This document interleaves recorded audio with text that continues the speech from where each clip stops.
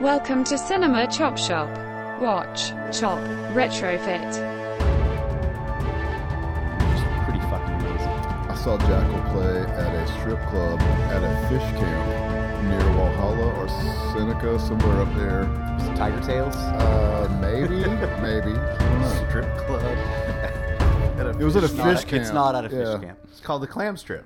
Oh. Welcome to Cinema Chop Shop, everybody. We're back on time as promised, and we've got a full house today. We have got joining us regular guest Joey Poole.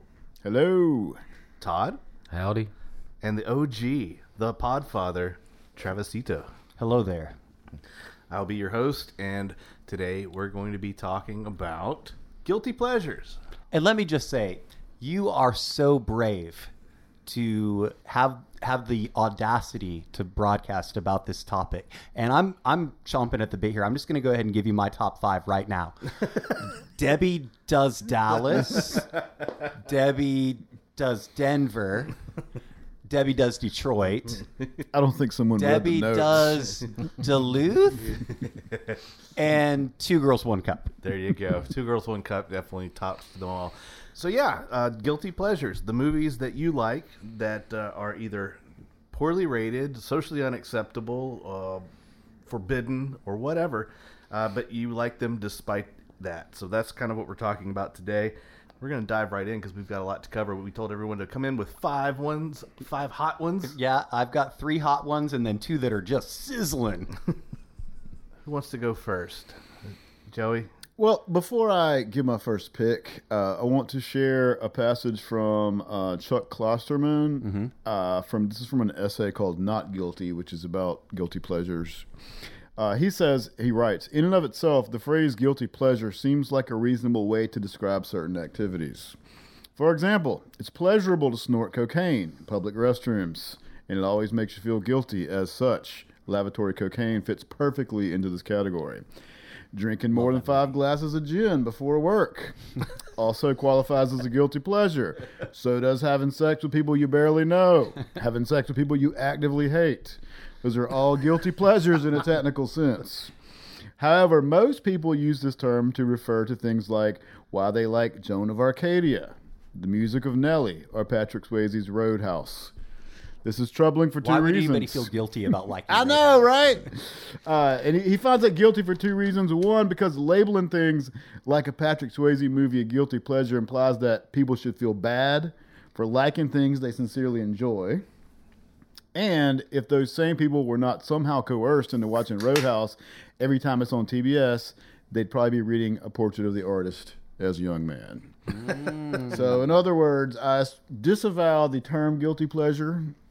And I will say ahead of time that I'm not one bit guilty for loving any of the movies that I've chosen. And going forward, you're going to be using a lot of air quotes. Yes. But my first one is not so much a movie as it is a genre. And I'm going to go ahead and get this one out of the way first because it's likely the one that's going to get me the most flack, especially in this sausage fest that I'm sitting in right now. And it's the Hallmark Christmas movie. We did a whole episode about them. Name a Hallmark Christmas movie. You can fill it in the blank. They're all pretty much interchangeable. Smoky Mountain Christmas is my go-to. A Prince for Christmas. Yeah, I they're can't remember the name of any of them, but I can tell you the plot of all of them. yeah, they're essentially just like uber wholesome rom-coms set at Christmas. But like latently sexualized. In a very, very latent way if you're watching the same ones I'm watching. We see the chaste kiss and then the yeah. stuff that, dirty stuff happens off camera, I guess. These movies are objectively bad, or at least they're objectively very formulaic, but I, for one, love them because while they're like Christmas cookies, while you're eating them, it's easy to pretend that the world is not a horrible, rotten, stinking, mean place and that we all live inside of a very pleasant snow globe. So I'll be watching some of those later this year. Chabert. Yeah, there's a reason there's a whole string of these movies. People like them. It's a warm blanket. It's nice. You're right. There is no shame in that. But it's not high art. But hey, it doesn't have to be. No. Right?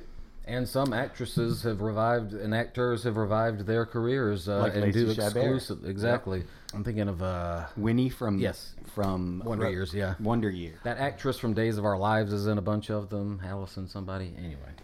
All right, Todd, take it. Okay, so my first one, and all of mine are between the years 85 and 90 because I had so many on my. The actresses are. The It's very Some like progressive of you, wrinkles. Todd. yes. The films here. So most of the movies that I settled on were ones that I first encountered in my childhood or teenage years. Debbie Does Dallas. Yep. Debbie Does Detroit. The Devil and Mrs. Jones.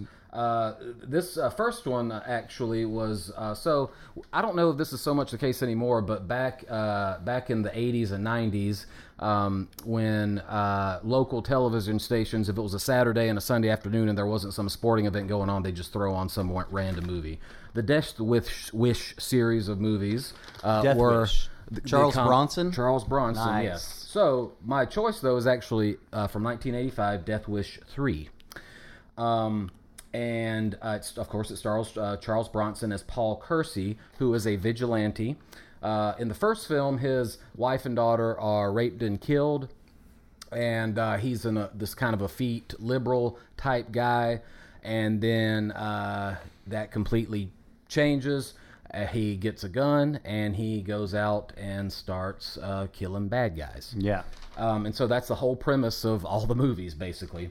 And they get ever more ridiculous. Death Wish 3, he goes to visit a friend in New York, and it's an elderly man. And as soon as he gets off the bus, on his way to meet his friend is murdered by a thug who just kind of sneaks into his house. And basically the premise of the film, it turns out, not to belabor it too much, but it's basically Rambo meets the Warriors. So this gang of thugs has taken over this section of New York. They're basically running things. There's this thug named Fraker, who Charles Bronson runs into in jail because the police detective recognizes Bronson, or Charles Kersey, Paul Kersey, I'm sorry, who is under an assumed name because in the other Death Wish movies he's had to kind of go into hiding. People know who he is. And so this police detective who knows who he is throws him into jail and until he agrees to work for him and clean up the city on behalf of the police department, basically. Shit, yeah. Yeah. So, these thugs, though, it's almost like, the Lost Boys or something. They've got weird mohawks. They've got paint on their faces.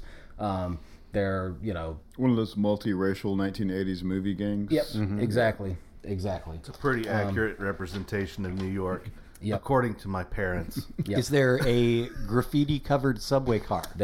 I don't remember a subway car specifically, but there's a lot of graffiti. I can tell you that. One interesting tidbit about this movie, as I was watching it, and I rewatched it for this, it said music by Jimmy Page, and I was like, surely that's not Jimmy Page from Led Zeppelin. It, in fact, is Jimmy Page from Led Zeppelin. However, in this particular movie, it's like cheesy synth 80s music, and I was like, that can't be Jimmy Page. So I went down a rabbit hole.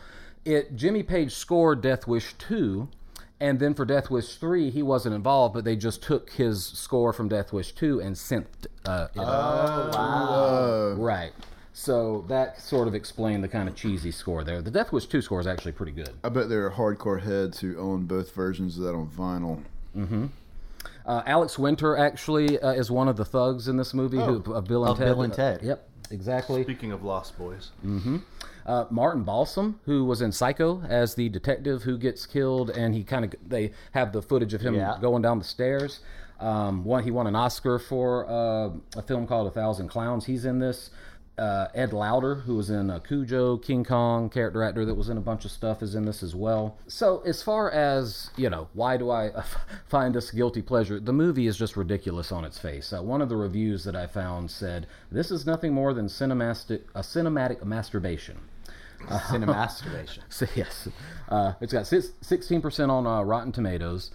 They actually stylized the movie Death Wish 3 with the actual number 3 instead of the Roman numeral, and the reason why was because they found a study that said that nearly half of Americans couldn't read Roman numerals, so they changed it to the actual number 3 instead of I think you're Roman still numerals. safe until you get to Up 4. to 3, sure, yeah, right. That was their logic, though. That's why 1 and 2, 2 had the Roman numerals, and then thereafter they just And used this was numbers. 1980 what? 5. 85. Death Wish lost me with that. Wasn't it? Yeah. Have you seen Death Wish? I. All right, Travisito, you're up. All right. So, the reason I'm picking this one is because it's a much maligned property in a vast universe of celebrated properties. I'm talking about Howard the Duck. Ooh. Howard the Duck from 1986, rated PG, although they probably could have got slapped with a PG-13 for those duck boobs. Also, don't ducks lay eggs? Why would they have boobs? We talked about this during our episode with Leah Thompson. Oh, really? Yeah. Okay, well, good. It's an hour and 51 minutes. Recently rewatched it. It's directed by Willard Huyck, Huyck. In this film, based on the comic character, a Marvel comic character, Howard the Duck is suddenly beamed from Duck World, a planet of intelligent ducks with arms and legs, to Earth, where he lands in Cleveland. There he saves Rocker Beverly, played by Leah Thompson, from thugs and forms a friendship with her. She introduces him to Phil, played by Tim Robbins, who works in a lab with scientist Dr. Jennings, played by Jeffrey Jones, who goes off the rails by the end of this movie. When the doctor attempts to return Howard to his world, Jennings instead transfers an evil spirit into his body. I loved this movie when it came out because I was exactly the right age, but then I never stopped loving this movie. Like, everybody's like, no, you can't, no. And so I was mentioning he's a maligned property, but he's kind of making a resurgence. He's made cameos in the Guardians of the Galaxy, and he looks a little bit different in each one, which is odd. But yeah, Howard the Duck is going to be awesome. My first guilty pleasure. I just want to add, if there's anybody out there who can give us a canonical reason in the comics that there are boobs on these egg-laying ducks, please. Junkin, where you at? All right, well then, we've already mentioned mine in your quote. I'm picking Roadhouse as the guilty Roadhouse. pleasure because Roadhouse. We got some overlap here. Yeah, Roadhouse is a 41% Rotten Tomatoes, which is bullshit. 1989. Dude, you got to rewatch this thing. This thing's I directed. can see why a critic would hate You know it. they're doing a remake like right now, Yeah, right? yep. It's directed by Rowdy Harrington. Roddy Harrington? He should be. Starring, of course, Patrick Swayze, Sam Elliott, Kelly Lynch, and that blind guy. Jeff Healey. Jeff Healey, yes. Oh, shit. It's really a bad movie. I mean, you have to set aside your love for Patrick Swayze to see that it's a bad movie. It's over the top, goofy violence, a really thin plot. The premise is so absurd. Like, I wish I were a fly on the wall when this was pitched to someone, because the premise is a millionaire flies from Missouri to New York to hire a well-known bouncer to run his, shitty club. And it's like, why would a millionaire do that? Why wouldn't he just shut down the club if it was giving him that much? The stakes could not be any lower in this movie. Yet here we are, all riveted by what's going to happen next. Roadhouse. There you go. Joey, you're up again. Well, that's a tough act to follow. For number 4, I am going with another one that I remember fondly from my youth. Mm-hmm. And I rewatched it again this week just to make sure that it was something that I actually wanted to show for. And fuck yes, I do. Beastmaster. Beastmaster I'm just going to say it. It's a classic. It's people think of it as a knockoff of Conan. Yeah. I'm just going to say this, and y'all at me, fight me. Well, Conan it's better didn't have control over the animal world. The first Beastmaster movie is better than any Conan film starring Arnold Schwarzenegger. Period. And you got ferrets. It's yeah. Mark Singer, who I know from, as many of you know, as Donovan from the V miniseries in the 80s. Rip Torn plays an evil wizard. Tanya Roberts, who is a Bond girl, and I believe was a View to a Kill, I believe, is in the movie. It's a fantasy revenge epic. We talked about this on the Sword and Sorcery episode with Dave. Our good friend Dave. It's directed by Don Coscarelli, who did Phantasm and Bubba Hotep, and when I rewatched it again this week, it's a veritable visual feast. Yeah. I mean, it's a good movie. It's all practical effects too. So I don't feel guilty about any of these. I really don't feel guilty about this one. I thought about adding this on my list. Genre but I knew movie, you'd hit it. Yep. Really good. Yeah, great one. All right, Todd, you're up. Next up on my list is a film that came out 3 weeks after Death Wish 3, Rocky IV, which does actually use the Roman numeral 4, so they have less contempt for their audience than did the Death Wish 3 people. Now, which one is this? Is this this is the one where Ivan Drago. So he goes to Russia, and it is a perfect piece of Cold War propaganda, which is where the guilty part comes in, because it's shameless and it's flag waving. One quote that I came across said, Rocky IV still stands not as a highlight of the series, certainly not that, but as a quintessential artifact of mid-'80s studio filmmaking, soulless, flag-waving, soundtrack blasting product with a capital P. Speaking of the soundtrack, one of the best of all time as far as I'm concerned.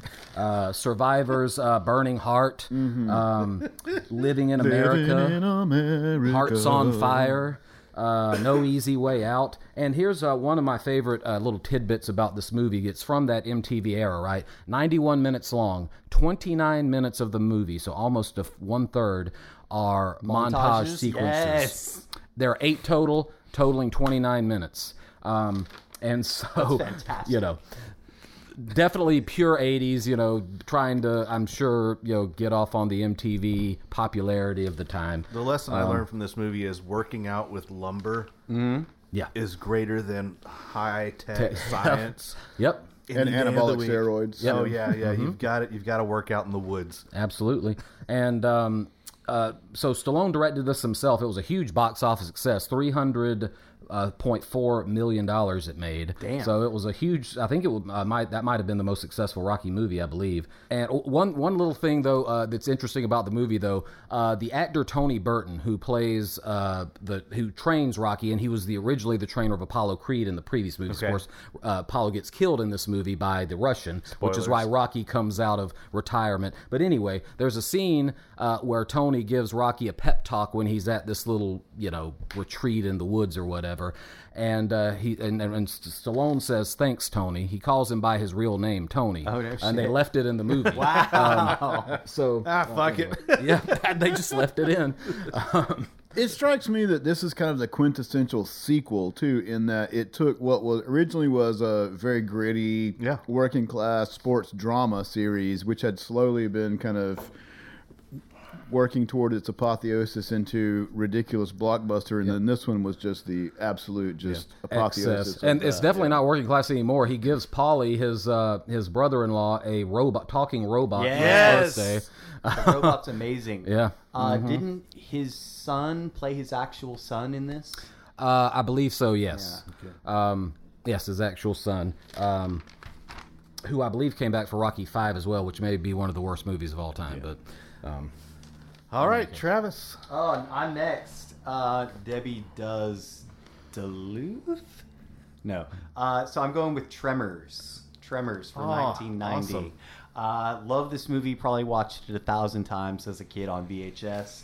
We got a PG-13 rating only because they say mother humpers instead of motherfuckers.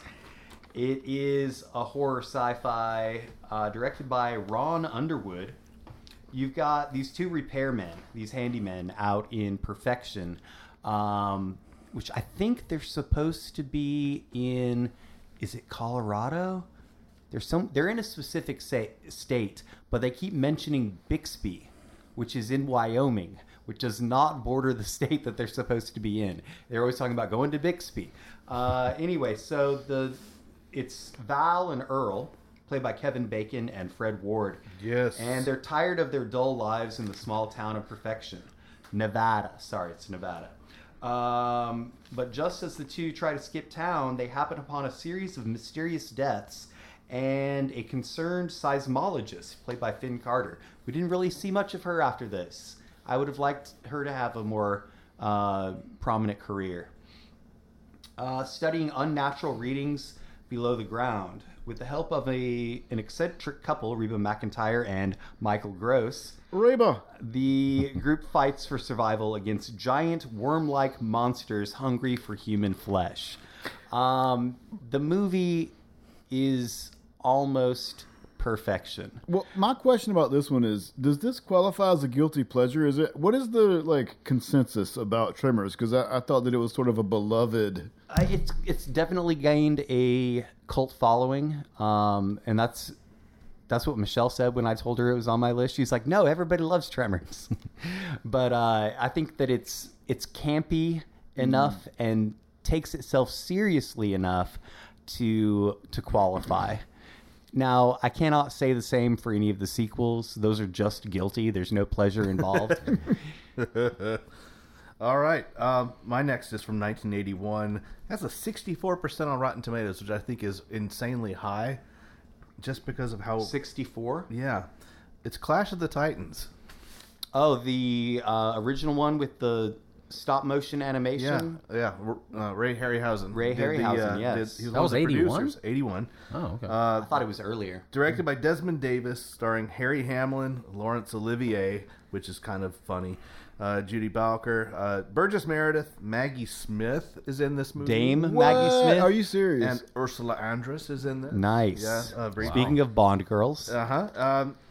So yeah, this was sword and sandals, sword and sorcery. A lot of digging into Greek mythology to cobble together a pretty flimsy storyline about Sword and shish kebab? Yeah.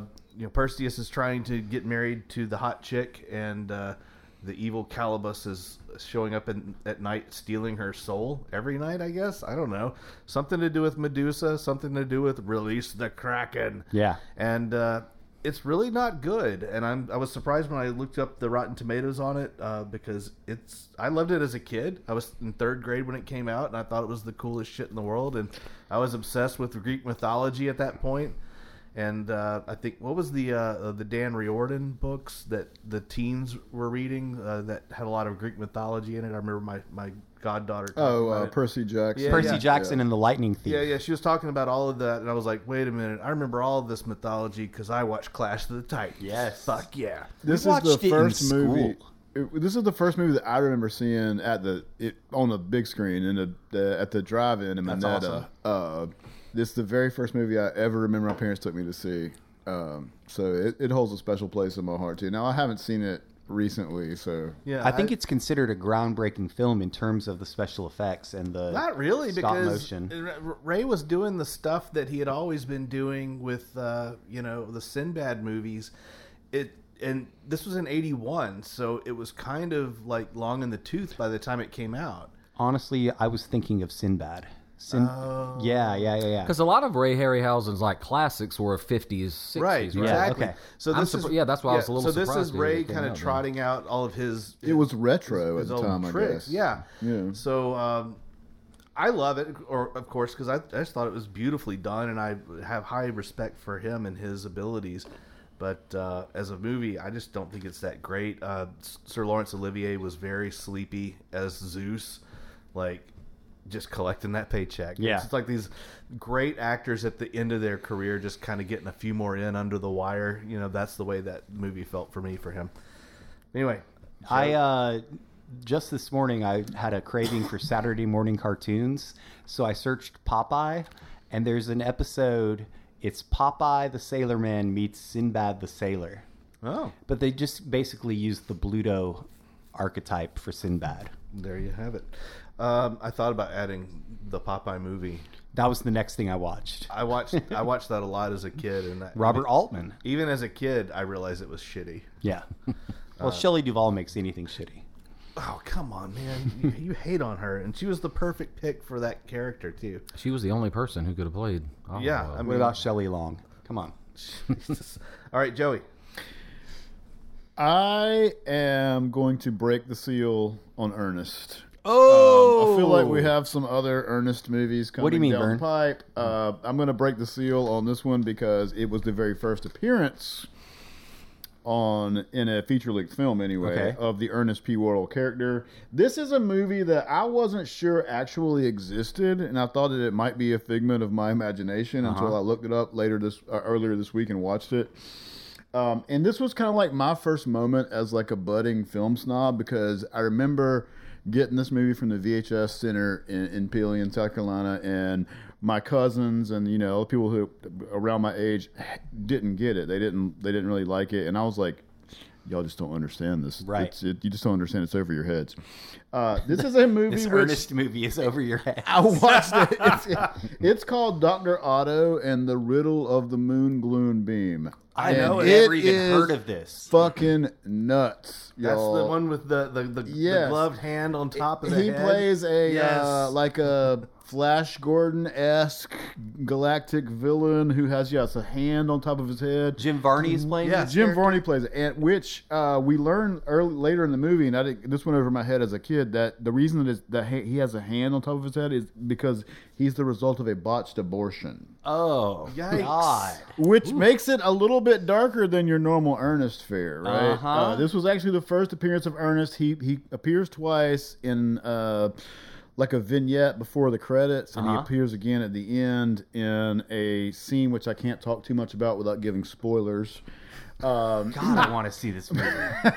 But it's Jim Varney, who's obviously the most famous character was Ernest, plays 5 different characters in here. What? It seems he pulls like a clumps? yes. It seems like a kind of like a vehicle for him to show off all these characters, because there's a changing coffin that Dr. Otto von Schnick-ick.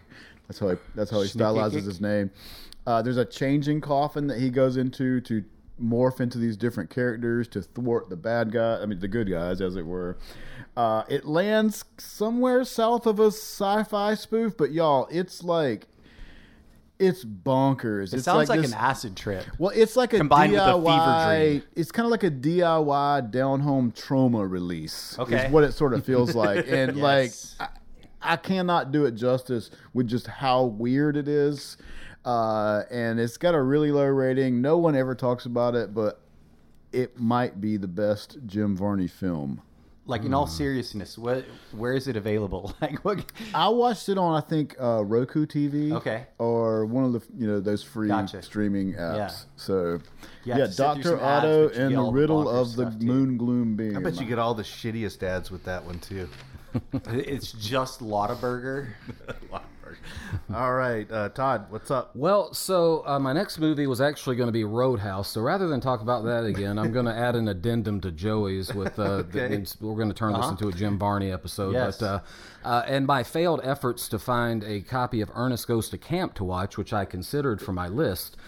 And so I couldn't understand why I couldn't find this movie, because every other Ernest movie, including Ernest Goes to Africa, which it is on the list of like the most racist films of all time. I was like, why Seems can't like I if find there was Ernest one Goes to you wouldn't Camp? be able to find, it would be Ernest Goes to Africa. Exactly. Yeah, right.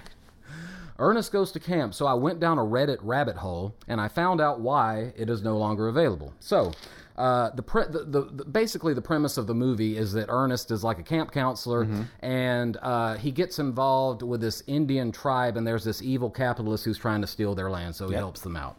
So the actor, real Scooby-Doo situation. The actor who plays the Indian is a guy named Iron Eyes Cody, who's most famous as the Crying Indian. The guy who was the one single The tier? single tier guy. Wow. Yep. And so apparently Iron Eyes Cody was a fraud. Yeah. It turned out, and his I think it was his sister came out in around 1996 and said he's not actually a Native American, he's Italian. And Stolen Stop valor. it. Stop it. yes, It's true. yep, He was the original Rachel Dolezal. yep. Wow.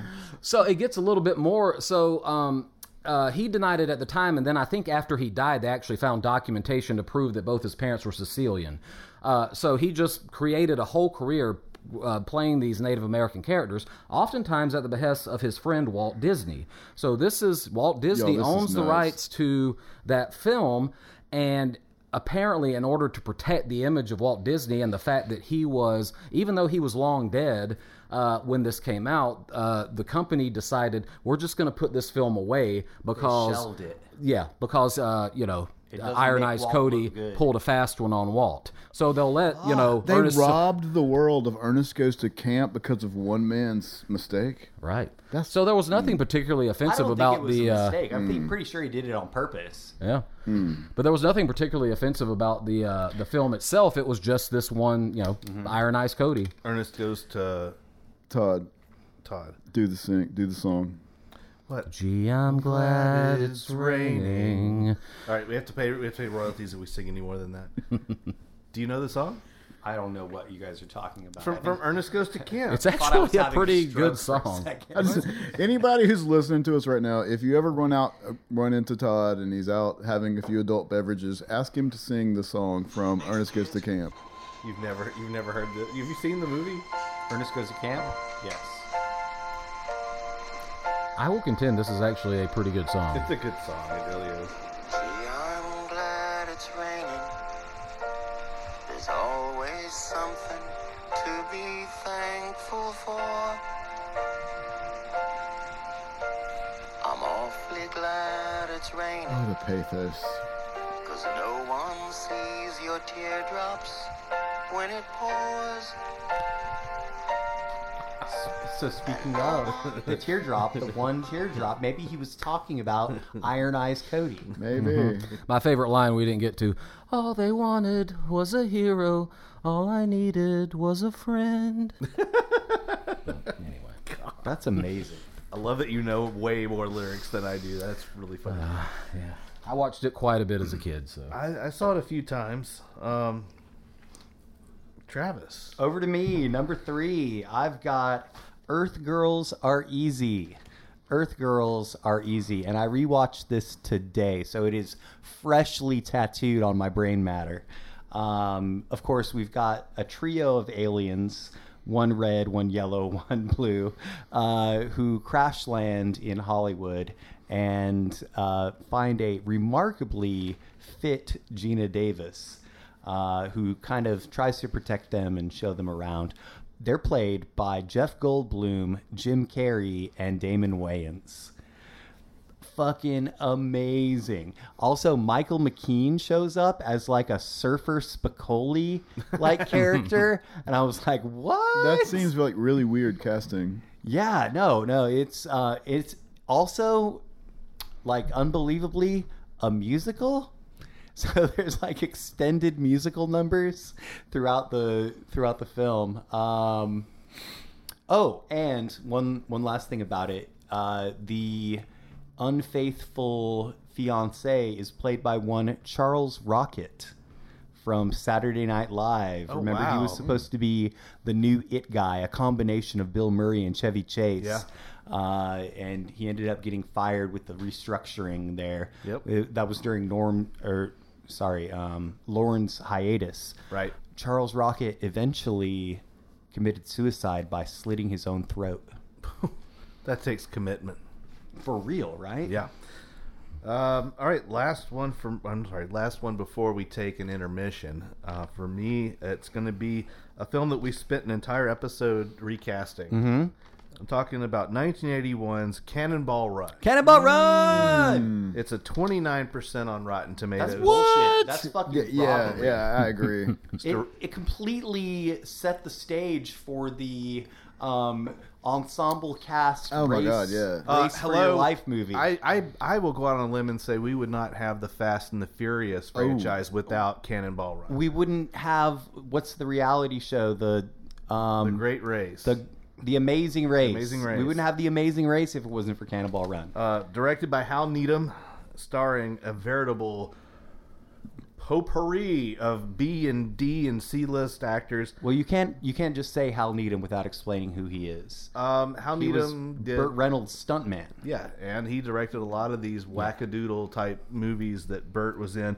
Of course, starring Burt Reynolds, Dom DeLuise, Farrah Fawcett, Roger Moore, Dean Martin, Sammy Davis Jr., Jack Elam, Jackie Chan, Adrian Barbeau, Bert Convey, Terry Bradshaw was there. Somehow. I mean, it sounds like a really crazy coke-filled night in Hollywood.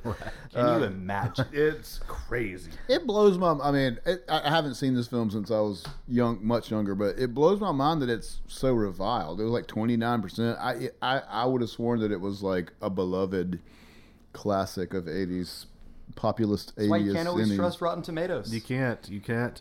It is a guilty pleasure for me. I saw it in the theater as a kid, and I've loved it ever since. Every time it's on, it's one of those movies. It doesn't matter where it is in the film. I'll sit there and watch it and wait for Captain Chaos. And TBS thanks you. I know, right? Every time. So, yeah, that's going to be my pick.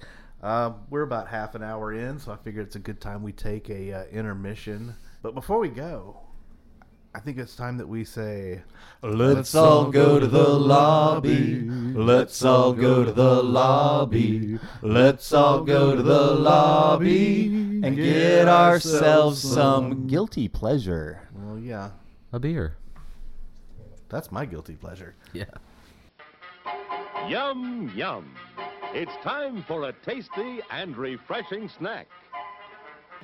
We promise to satisfy your hunger, your thirst, your sweet tooth. So visit our refreshment center now. Let's go. And we're back. Are you ready? Thank you for sticking with us during intermission. I peed in the yard. Travis and I peed in the yard. My pee is a fluorescent yellow for B vitamin consumption. We crossed the streams. No, well, yeah, they got intertwined. Did you ever do that like in grade school? Did y'all have like the big pee trough, or did you have like I had 9. We had middle the cousins, trough, yes, yeah. of course. yeah, like And we would, sword and you have to fighting. sword fight, cross yeah. the streams, man? Hell yeah! I hate it when my Schwartz get tangled. Typically, when we come back from intermission, we do what? What do we like to do? A beer check-in. Yeah, who's got beers? I have a Sycamore Mountain Candy, which is an IPA. They're from Charlotte. North Carolina. Yep. And it is quite good. We've been sipping on the Resident Culture Casual Continuum Casual consent. IPA, and it's quite yummy. And I've got another one that'll open up in just a second from our friends at New Anthem, New Anthem in Wilmington. where I was recently stomping around. All right, well, we're going to continue our fun of going down the list of This all of episode all about Jackal. Jackal. Wasn't their big hit like? Didn't they have like a chainsaw? Something about a chainsaw. Yeah, it's a They played chainsaw solo on the and a guitar. lumberjack song. Yeah. Okay. Thank you. I knew that I remembered something from college, and it sure wasn't my education. All right, JoJo, what you got? Well, this list would not have been complete without some B-movie horror, obviously. Again, I do not feel one bit guilty about any of these, but this is I'm going to nominate the entire series here, not just one film. It's the Puppet Master series. Puppet Master. There are, Yes. I think, Speaking like of Metallica. 12 or 13 of these movies now, including the latest one called The Littlest Reich, which is Actually arguably quite the good. best in the series. And it's like something with Nazis? Well, there's Nazi mythology Throughout the intertwined series. throughout the series. They are Nazi in origin. Nazi and puppets? Not exactly. I They did were- not see that coming. the puppets The themselves. puppet master Toulon was Yeah. a German, and the Nazis tried to get him to Exactly. use his puppets for evil purposes, but he would not go along. Genocide and So such. Todd and I, because we are lucky enough to have every Friday off, because we don't really work for a living. We've been doing a coffee movie series in the mornings on Friday morning and watching the Puppet Master series. I think we're through about 5 of them now, plus The Littlest Reich, which we accidentally watched at the beginning of this. Can you be part of the club if you don't like coffee? Yes, by all means. Are you wearing yes. spa robes when you do this? Not necessarily, Hot although towels? that could be a That's a good idea, actually. But I think I've watched about 5 of these now. They are exactly what you think. They're puppets killing people. Sometimes though, like Tom and Jerry, sometimes the puppets are evil. Sometimes they're good. There's a whole Nazi backstory. The last one that we watched, number 4 or 5, whichever, goes even further into the backstory. There's the Nazis, or the Toulon and the Nazis were trying to take this technology. Is the puppets are animated via some sort of magic from It's like ancient Reanimator, Egypt. kind of Okay. the way that they reanimate them. There's And some sort of elixir. it's a straight-to-video stalwart. It really was one of those things that kind of, the straight-to-video market put out a lot of stuff like this. Yeah. I'll say that Puppet Master, the whole series, is probably the creme de la creme of the straight-to-video horror market. And good movies. Delivers times. exactly what you think they will. Okay. Todd, what have you got next? So this movie is a rare 0% on the tomato meter. A critic said about it, it's misguided, it's not funny, and in its lame efforts to be irreverent and hip, it turns out to be just plain mean.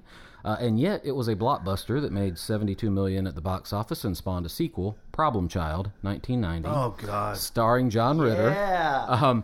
And this is another one where I would love to have been a fly on the wall when this was pitched. So, we're going to make a kid's movie about a kid who's a psychopath, and his hero is a serial killer. Yes. The serial killer I is... have to mention something about Problem Child. The cover art. You can picture it in your head, right? The kid is holding up the mom and dad by their ankles, and Right. all of the pictures, which are for some reason on the outside of the house, are askew. Right. Cut to a movie called Parenthood with Steve Martin, where he's standing in front of the house holding 2 kids by their ankles, and all of the pictures behind him are not askew. Interesting. I've been obsessed with it for years. Very, very notable art, for sure. But You guys know way more about well, this of course, movie. I was 9 years old when this came out, so of course I was the audience for it. But I would maintain it does have some watchability that remains. Another thing that's interesting about this movie is that pretty much all the characters are completely unlikable, except for The John bow Ritter. tie killer. Yeah. Who's played by Kramer, Yes. Michael Richards. And the child actor, it's a kid named, Michael Oliver. I'm pretty sure his name was Problem Child. Yeah. Awful performance. in Yeah, this he's movie. bad. He's real bad. I had to see this as a child when Under duress?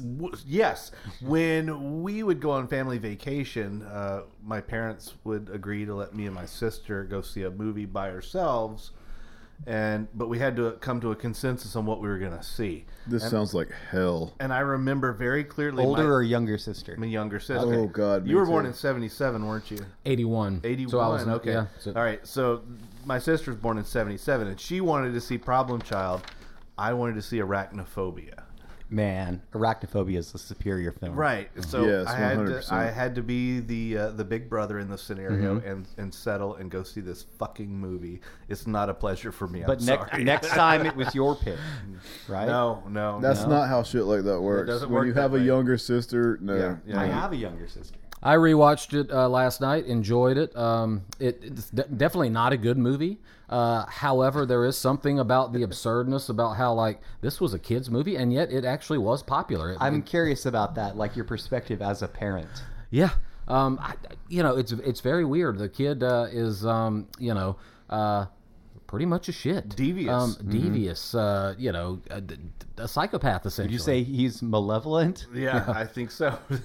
And then they kind of, at the end of the movie, they try to quickly wrap it up and make it out, he was just a psychopath because he kept being given away. But if you go back to the beginning of the movie, he kept being given away for good reason. He was because he's a shithead. It was a shithead. Bad kid. But anyway.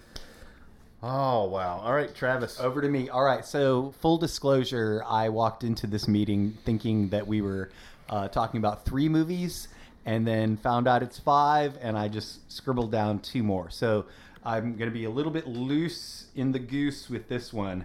Has anybody ever seen Rustler's Rhapsody? No. Rustler's No. Rhapsody. It's a Western comedy starring Tom Berenger. Where he plays Rex O'Hurlihan, the singing cowboy. No. And he befriends the town drunk and has to negotiate a land dispute between the railroad men and the sheep herders. One of the villains is named Black Bart, and he's played by the butler from Downton Abbey. John Wayne's son is in this. as a confirmed heterosexual. It's fucking awesome. They eat hallucinogenic roots and the horses start singing. Watch this. When did this movie. come out? 1986, 87. I feel like there's that. an alternate universe where this is a beloved cult classic, and in this universe, I've never even heard of it. Yeah, I love this movie so hard. Give me a shot and hold the hair. Wow. Because they automatically put hair in your whiskey. Because that's just the norm. Sure. Yeah, it's so good, you guys. Tom Berenger. Oh, fucking Wow. the train baron or the cattle baron is played by Andy Griffith. Oh my. Yes. Oh wow. 1985. I was 85. close. Okay. Yes. All right. There you go. All right. My next. I told you that I don't have shame, so I don't feel bad about watching any films that I like. I don't feel guilty. But this one is one that, through the lens of time, does not have the same acceptance.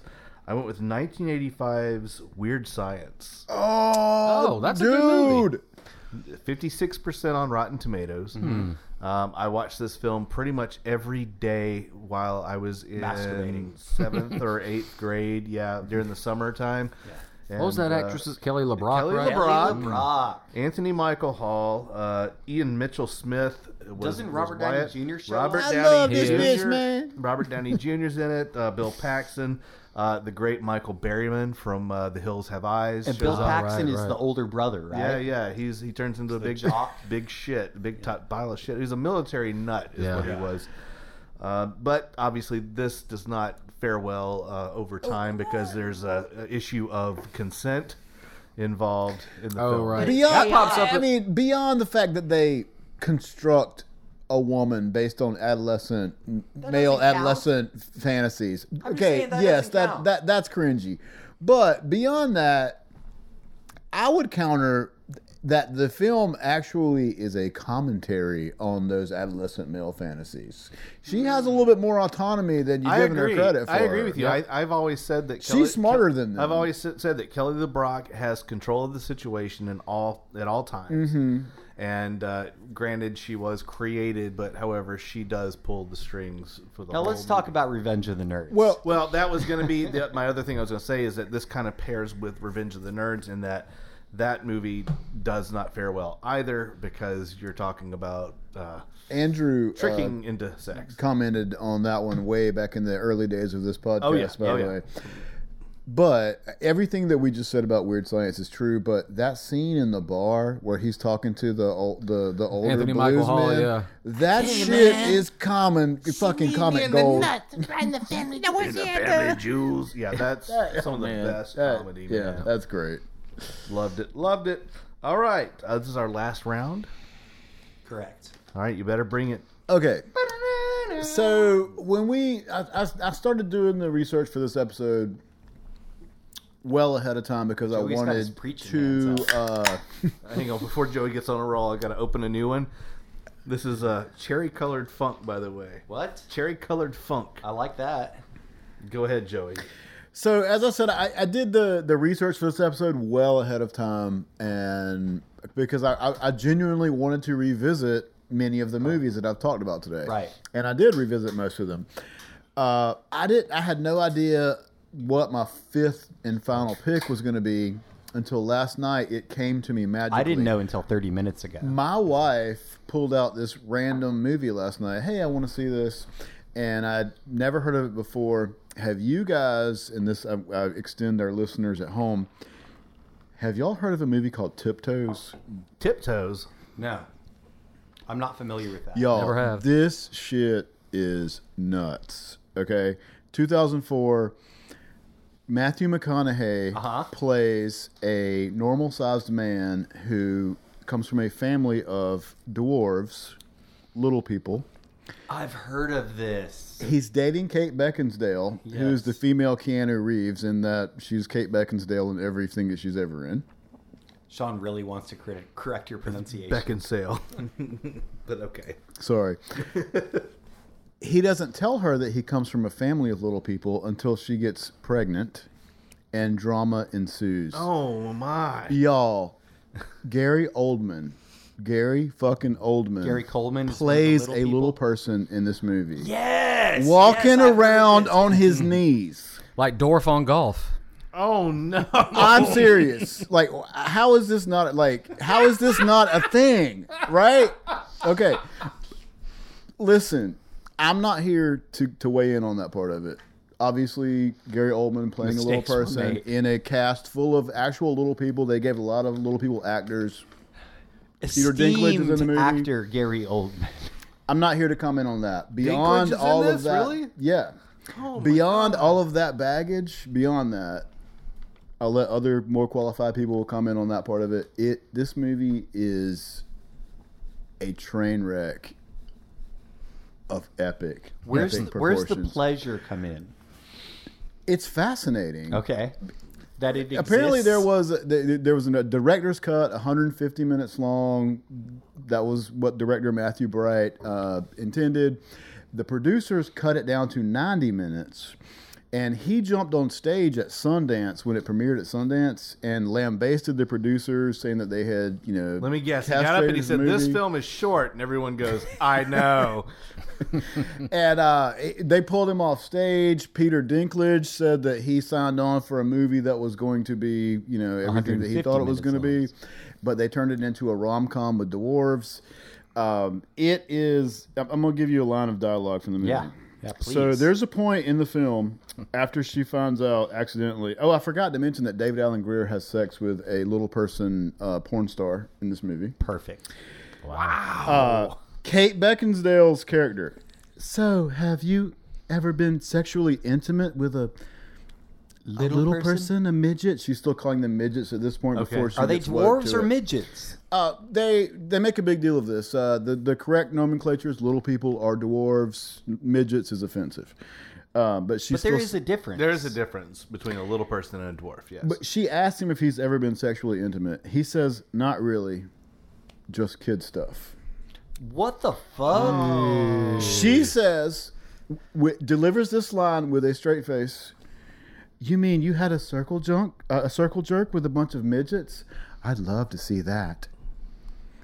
Okay, That's the a kind of weird- movie that's a that we're weird talking take about. That she got from that. Yeah. I could see a world in which just kid stuff means just like over the clothes stuff. But it really comes across as pedophilia. Yeah, But and- then her reply has nothing to do with kid stuff. It's a circle jerk with dwarves. Again, I don't want this. I don't want this to come across as offensive to little people. Right. That's not where I'm going with this movie. Beyond all that, it is a train wreck of just epic. Some of my best friends are midgies. Epic proportions, and you have to see it to understand how fascinatingly weird and bad this movie is. All right. So for my last one, and this actually came out in December of 1990, shortly after A Problem Child, starring Arnold Schwarzenegger. Yes. Kindergarten Cop. Oh! Directed by Ivan Reitman of Yep. Ghostbusters, Stripes. Another one was Schwarzenegger Twins. It's got 53% on Rotten Tomatoes, which kind of surprised me, so it's not reviled by critics. Although one critic did say something that I actually thought summarized why it's pretty awesome. A mismatch of violence, psychodrama, and lukewarm kiddie comedy. And I actually thought that that combination actually is what made the film work, because it's a kids movie. Yeah. But at the beginning of it, there's this we see a drug dealer murder someone. Is it set in Seattle? Somewhere in the Pacific Northwest, I think. Yeah, to be honest with you, I can't remember the city, but probably because there was a lot of rain in the movie. But in any case, John Kimball, played by Schwarzenegger, is this roughhouse cop. And so he's trying to nail to the wall this guy, Crisp, played by a character actor named Richard Tyson, who I don't know if he popped up in anything after this, or significant at least. So Kimball and his partner, played by Pamela Reed, go to this town. It's called Astoria, so wherever that is. Astoria's in Oregon. That's where the there you Goonies go. is set. Perfect. Yeah. So, the premise is that Phoebe, who's the detective, is supposed to. She has some teaching experience, so she's supposed to go and teach in this kindergarten class that they think might have Crisp's estranged son, because Crisp's wife ran away with the son to get away from him because he's a murderous drug dealer. It's like a witness protection situation, isn't essentially, it? Yeah. But she gets incredibly sick and can't do it. And so, of course, Arnold Schwarzenegger, Kimball, has to go in and teach this kindergarten class with no credentials, which he has to experience their naivete about boys have a penis and girls have a vagina. A famous line, boys have it, Also, it's not a tumor. It's not a tumor. Yep, that's a good one.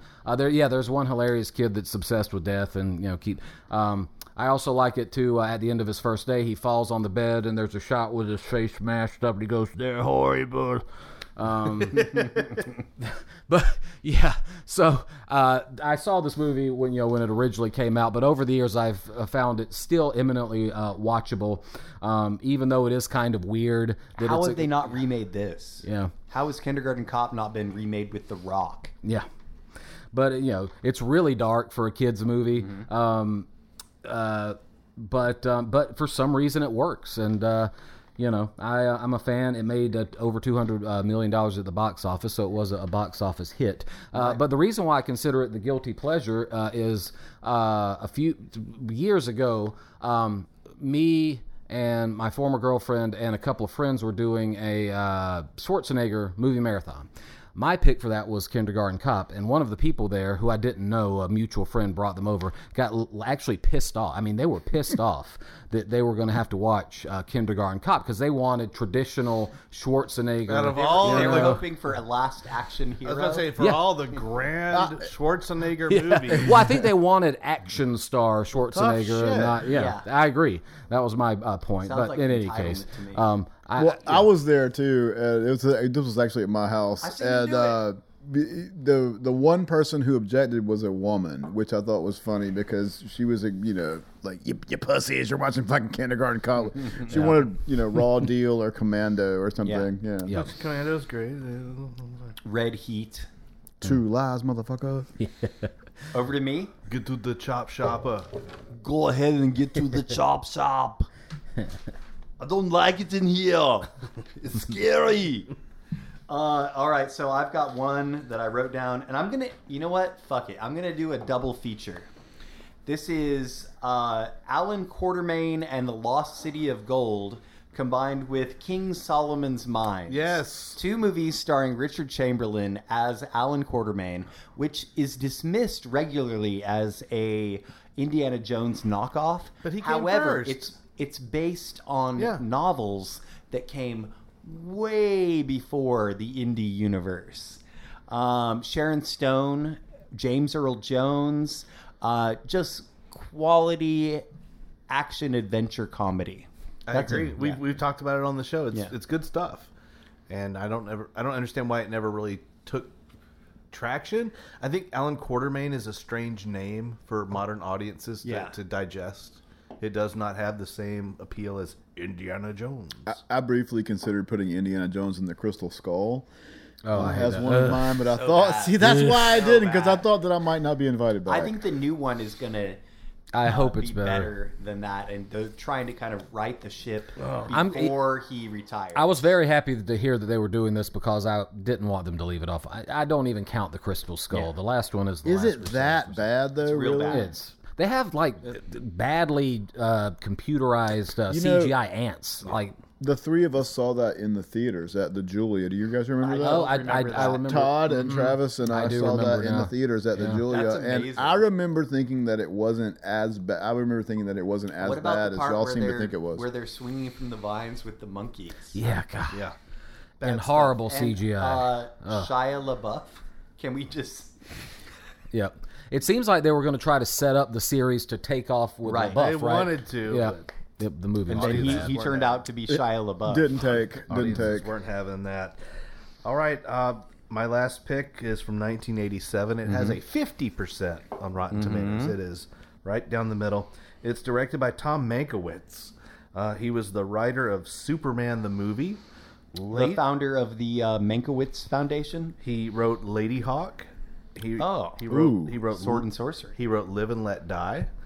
The Paul McCartney song? The movie stars Tom Hanks, Dan Aykroyd, Christopher Plummer, Jack O'Halloran, and Dabney Coleman. I'm talking about Dragnet. Dragnet. Yes. I fucking loved this movie when I was in high school. MTV, for some reason, was on the hype train for this film. They had a very bad rap.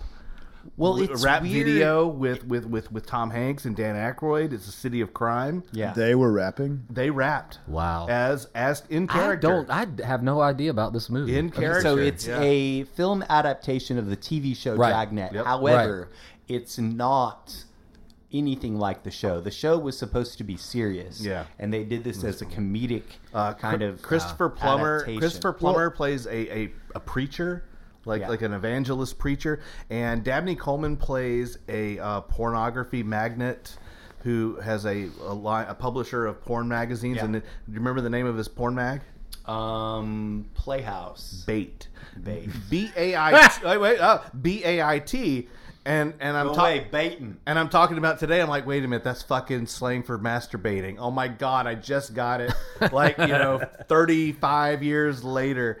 So the movie still keeps giving. Aykroyd plays Friday. Yes. And he's teamed up with Tom Hanks's character, who's much cooler. His name is Pep. He's much cooler. Friday's very by the book. Yeah, of course. Is this the first shot in the what would become a lot of sort of parodical, like Chips? sort of parody remakes of films of TV shows like Chips, 21 Jump Street, Stars and Hutch, it is. Charlie's Angels. I think you can safely say this is the first one. Yeah. This is the springboard for that entire genre. That's an interesting genre. Beverly Hillbillies is another example. Speaking of Jim Varney, Yeah. Yeah. The Played Munsters Jed recently with so bad. The Rob Zombie, you liked it? I liked it. Yeah, Oh. The I Monsters? think he did what he wanted to. He accomplished what he set out to accomplish. Were you High? I was Were you really, taking drugs? really high. But my wife wanted me I to only watch it asked with this her. because the only other people I've ever heard say they liked that movie were tripping acid while they watched No, I was not, but I was. It's safe to say Yeah. that I was really, really high when I watched it. Yes. I thought that the main character, Herman Munster, he did an all right job. Other than that, garbage. I thought it was Pure I thought it garbage. was a loving, visually interesting tribute, and I It looked like considered they putting shot it in on this Rob list Zombie's today. backyard. Yeah, I think it looked very homemade and Bro, that was the point, man. But didn't Was it? But the Was it, series though? kind of looked that way too, right? To defend it a little bit, but I don't know, man. Something about it just feels really bizarre. Munsters predate Addams Family by like a month. Yeah. The monthers. The monthers. For the record, I My liked it. favorite kind of cheese. All right, so we're all guilty.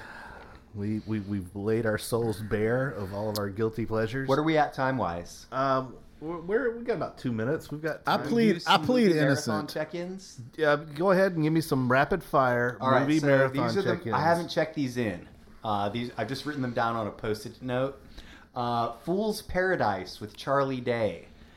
He plays a guy who goes insane, and then he looks so much like this famous actor that they just sub him in as the famous actor. He only has one line in the movie. Inside with Willem Dafoe about a burglar who gets trapped inside of a high-end apartment. The Black Demon is about a megalodon. They're supposed to not exist anymore, but in this movie they do. There's 3 movies about sharks coming out this year. The Black Demon, Big Ass Shark, or Big Shark, and then The Meg 2. Yeah, it's a cycle with Hollywood. Blackberry. I watched Blackberry with Glenn Howerton. Yeah. interesting that Always two, Sunny, which that movie got good reviews, and I think Fool's Paradise kind of got terrible reviews. What did you think? I think that Fool's Paradise is probably misunderstood. It's like either you like Charlie Chaplin or you don't. Gotcha. You know, Blackberry was decent. It's kind of like The Social Network, but a little bit funnier. and the other guy is Jay Baruchel. I've got a hidden gem for you to check out. I'm not done yet. Oh my God. Jesus, go. Malevolent. So I watched this on Thursday. I love that movie. My I'm wife sorry. picked up a bartending shift, and I was home alone. I was like, I'm going to watch a scary movie. And I was trying to find the movie Malignant.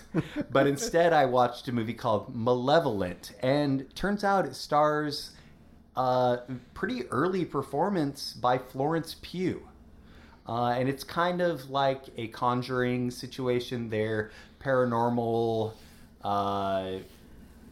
ghost hunters, and it was not terrible. I made the same mistake you did when I said I loved it, because I was also thinking of Malignant. Yeah. When you said Malevolent. And then finally, last night I watched Somewhere in Queens, which was directed by Ray Romano, starring Ray Romano. And it's a... Never thought of him as an auteur. He's really throwing it all on the line with this one. And he... I think it's good. It's like a wholesome family comedy. Not that wholesome, though. Like there's... But you feel it. You feel it in your, like, heart space. You know? All right. What do you got, Sean? Here's your hidden gem. You need to watch Polite Society. Polite Society. I feel like I've seen this. It is a... From the 80s? No, it's a 2023 release. Oh, okay. It's, I'm just thinking it's of a, Society. It's a British / Bollywood / martial arts comedy movie. Somebody's in it. It's somebody nobody famous. you know. Nobody you know. I think somebody famous. It's like it's as if Bollywood meets Crazy Rich Asians. It's a lot of fun. I recommend Is Michelle Yeoh in it? Nope. I also watched The Last Sentinel, the lo-fi, low-key sci-fi about a station out in the middle of the ocean that basically splits the divide between two What are you warring doing, factions. And that one's starring what's the chick Kevin in that Costner. one? Nope. It stars the girl that I'm not really fond of, Kate Bosworth. And it's Not to be confused with Kate Beckinsale. it's a neat premise, but it does not deliver on its promise. Anybody else got anything that we must watch? What have you seen recently, guys? Oh, all the movies that I just talked about today. Well, yeah, I've mean, obviously got to see a movie about little people. One that I really enjoyed that I saw at the theaters by a Finnish director called, his name is Helander. He directed a movie years ago called Rare Exports. That Joey Rare Port- Oh, yeah. an amazing Fuck yeah. movie. This movie is called Christmas Sisu. movie. It's my favorite Christmas movie. Yep. Next to Santa Claus. This movie is called Sisu, which Sisu's is so good. It's a great Yeah. movie. The concept means one who is desperate and solitary. Right. So there's this, So there's this guy, kind of. I guess he's searching for gold out in the wilderness somewhere. Comes across some Nazis and mayhem ensues. Sort of similar premise to Inglourious Bastards, It's maybe. John Wick in World War II. There you go. Yeah. Combined, I guess, with Inglourious Bastards, But sort of, the because you dog see Nazis lives. get their comeuppance. Spoiler: the dog. Speaking of lives. Wick 4, Wick 4 was a lot to watch. It was too much. Dude, I'm sorry, but those sequences that are 20 minutes long of them fighting, they are choreographed- tiresome. Choreographed hyperviolence. I think that would have benefited from a lot of editing because it's. Oh, you don't think it should have been 3 hours long? No, I was going for 12. But it's a good franchise, and I've always enjoyed it. I like it's it, but yeah. slick. It's They're fun. going to do a spin-off with Ana de Armas called Ballerina. I see that. Oh, there's a TV series coming up called The Continental, based on the origin of the whole hotel thing. Mm-hmm. Yep. So I like that series a lot too, but I agree with you that it just needed edit. to be edited down. Edit. I do like Donnie Yen, though. But I really do want to know where I can get that titanium spine so I too can fall off buildings and crack my back. No, it and- was I know. Kevlar. They had Kevlar suits. That was a little silly too, where he just had to hold his arm up so that he wouldn't get shot and killed. I mean, And dogs are also made of titanium as well. Right, They don't die either. yeah. So there you go. Joey, you're being quiet. Other than the movies. He's like, I'm done with this shit. All right. I have not seen the John Wick movie, so I don't have anything to add. You haven't All seen right. any of them? No, I have not. Wow. All right. So we're wrapping up then. Wrap it up. Guys, I want to thank you for showing up. Thank you for having coming me. out. It's been a fun episode. We've got an episode on the horizon. It's the one and done episode. Movies that you only need to see one time. You don't. No, like it's that. movies that need a sequel, but they didn't make No, these are movies that you only have to see once and you're finished. I'm talking because they're so good. well. It's kind of hard to swallow. Oh, I have one already. I'm for talking Requiem for a Dream. Oh yeah, this. American History X. American History X. I'm talking Sixth Sense. Yeah. Sixth Sense loses the wind in its sails. The after- Crying Game. Yeah. I like the other one. Spoiler, The other it's a topic dude. you were mentioning. This coming? No, there's another topic you mentioned just the other Fan day. theories. Fan theories. Yeah, fan theories yes. is on the horizon. We're giving everyone time to do their research. Yeah, I want that one. But yeah, one and done's coming up, and Joey, I think you and I are probably doing that one. We'll see. We've got to work out some scheduling. But anyway, thanks for coming out, guys. Thanks for guesting. This is, by the way, the first time that Todd and Travis have been on the show together. Right? Really? Yeah. What? Even I though know. we tried to engineer it for many years, Yeah, it and- never happened. But now it's here, so we It was broke fun. the seal. We popped the cherry. Joey, you got anything to plug? Not this week. But coming soon. Okay. Yeah? You keep saying that. All right. I was like trying to fall asleep and I wrote a short story in my head about this guy who's like a factory manager and he hates unions, and his best friend, his right-hand man, is like actually the leader of the union movement, but he doesn't know it. And he's like, Joe would never do something like that. And it eventually ends in murder. Isn't that called On the Waterfront? Fuck. Yeah. Damn it. All the good stories have been told. I can see that coming. Sorry. All right, Todd, what you got? Any plugs? No plugs. Yeah, I actually wanted to shout out Sisu, so I got a chance to do that. Awesome. Travis? I want to plug trivia Wednesday nights at Seminar Brewing. It's a good time as long as my boss doesn't show up.